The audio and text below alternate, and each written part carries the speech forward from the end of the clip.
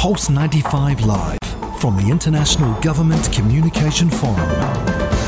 Hello, good afternoon, and welcome back onto the Sharjah Expo for the day 2 of the International Government Communication Forum.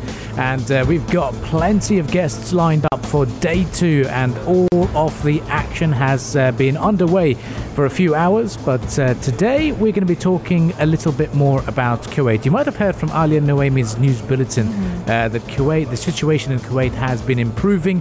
And to talk to us a little bit more about this is Badr Al-Issa. Very good afternoon to you. Good afternoon. Thank you for the beautiful introduction. And I hope the situation of COVID enhanced in the whole world, not just Kuwait. Alhamdulillah. The virus is dying and the vaccine is strong. They got our money now. How is the situation in Kuwait right now? MashaAllah, much better. Very good. It's glad to hear that. Now, I mean, looking at your resume, you're a bit of a renaissance man. You've really done so much. You describe yourself as a serial entrepreneur. You also pretty big on social media as well. Now, we're starting off with the pandemic because that's one of the topics being discussed here at the International Government Communication Forum. How to communicate in times of crisis and how to manage to go about your daily life without as least interruptions as possible. And one thing you've done was you've held events on the Zoom platform. Can you talk to us some more about that? Sure, definitely. The first thing I know about communication is that there is a sender, a receiver, and a message. Regardless of all times since the beginning of down till today. So no matter what restrictions, what changes happens to our economy, society, our style of living, as long as there is a sender, receiver, and a medium, you can do whatever you want. So as soon as the pandemic happened, 2 weeks later, when people were worried, we stopped being worried and started to innovate and look for alternatives. And because I'm a member of the Entrepreneurs Organization, EO, we've been using Zoom for a couple of years. So I know about the platform, know how to use it. I started immediately with a forum just like this, an online forum talking about politically, economically, what will happen to us as entrepreneurs in Kuwait and the region. What will we do? How can we solve this issue? So we cultivated a little bit knowledge of how to raise hands, how to queue people, how to manage and facilitate a Zoom meetup without interruption, making it fluid and easy, and how to bring hundreds of people in and get them out without a lot of hassle, and what do you do in email and landing page and all of that.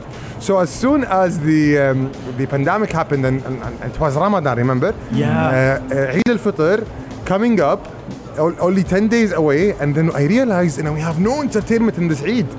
Everyone, because even the mosques were closed. Yeah, that's right. So we had no opportunity of celebrating Eid whatsoever.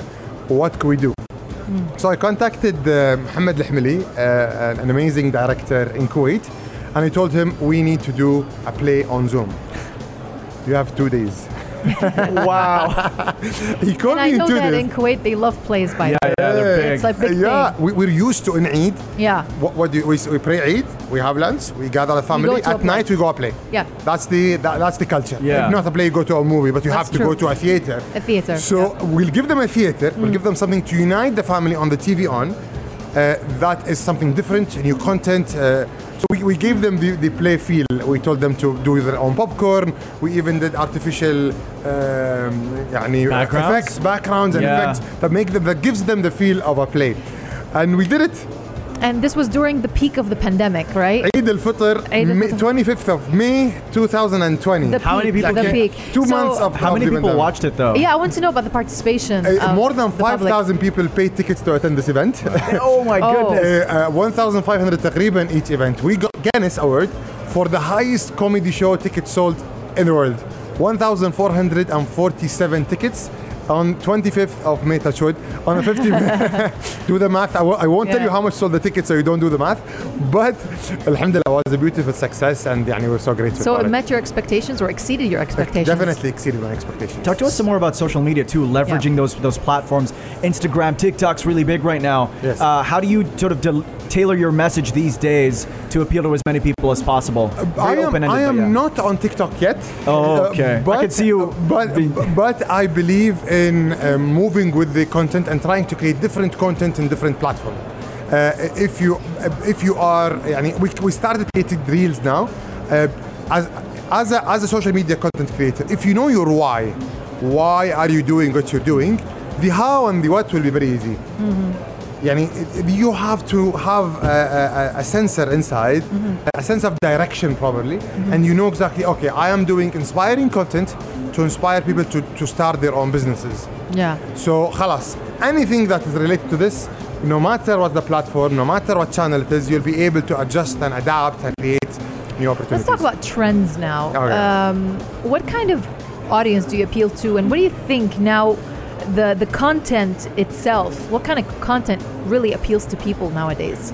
I think it depends who you are, because the content from will, your point of view, from your area, the followers will follow you based on the strategy you place.